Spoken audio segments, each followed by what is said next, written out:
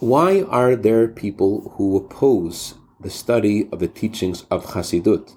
Isn't Chassidut something that is vital, that helps us withstand the darkness of the exile and prepare for the coming of Mashiach? Good morning and good Yantif.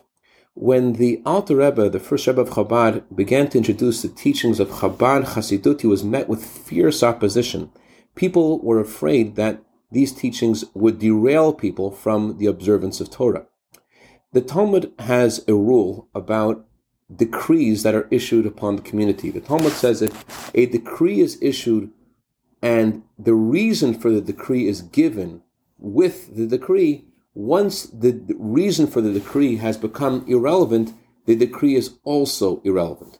So at the time of the Alter Rebbe, the Torah scholars who were contemporary with him, were led to believe that not only would Chassidus bring people away from Torah, but that it did already, and that people who study Chassidut are violating Shabbat.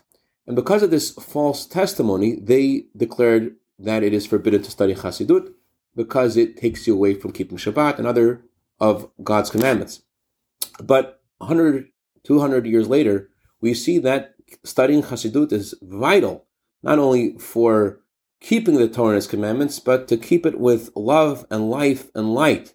And therefore, as the reason has been proven to be irrelevant, so too those same Torah scholars who are now in the world of truth and see the truth are certainly not of the same opinion, and studying Chassidut is indeed vital for every single Jew. I dedicate a minute of Torah today to the neshama of Rav Pesach Ephraim ben Rabbi Eliezer, with the anniversary of passings today, and the neshama of Rabbi Reitchik, Rabbi Shimon ben Menachem Shmuel David Halevi.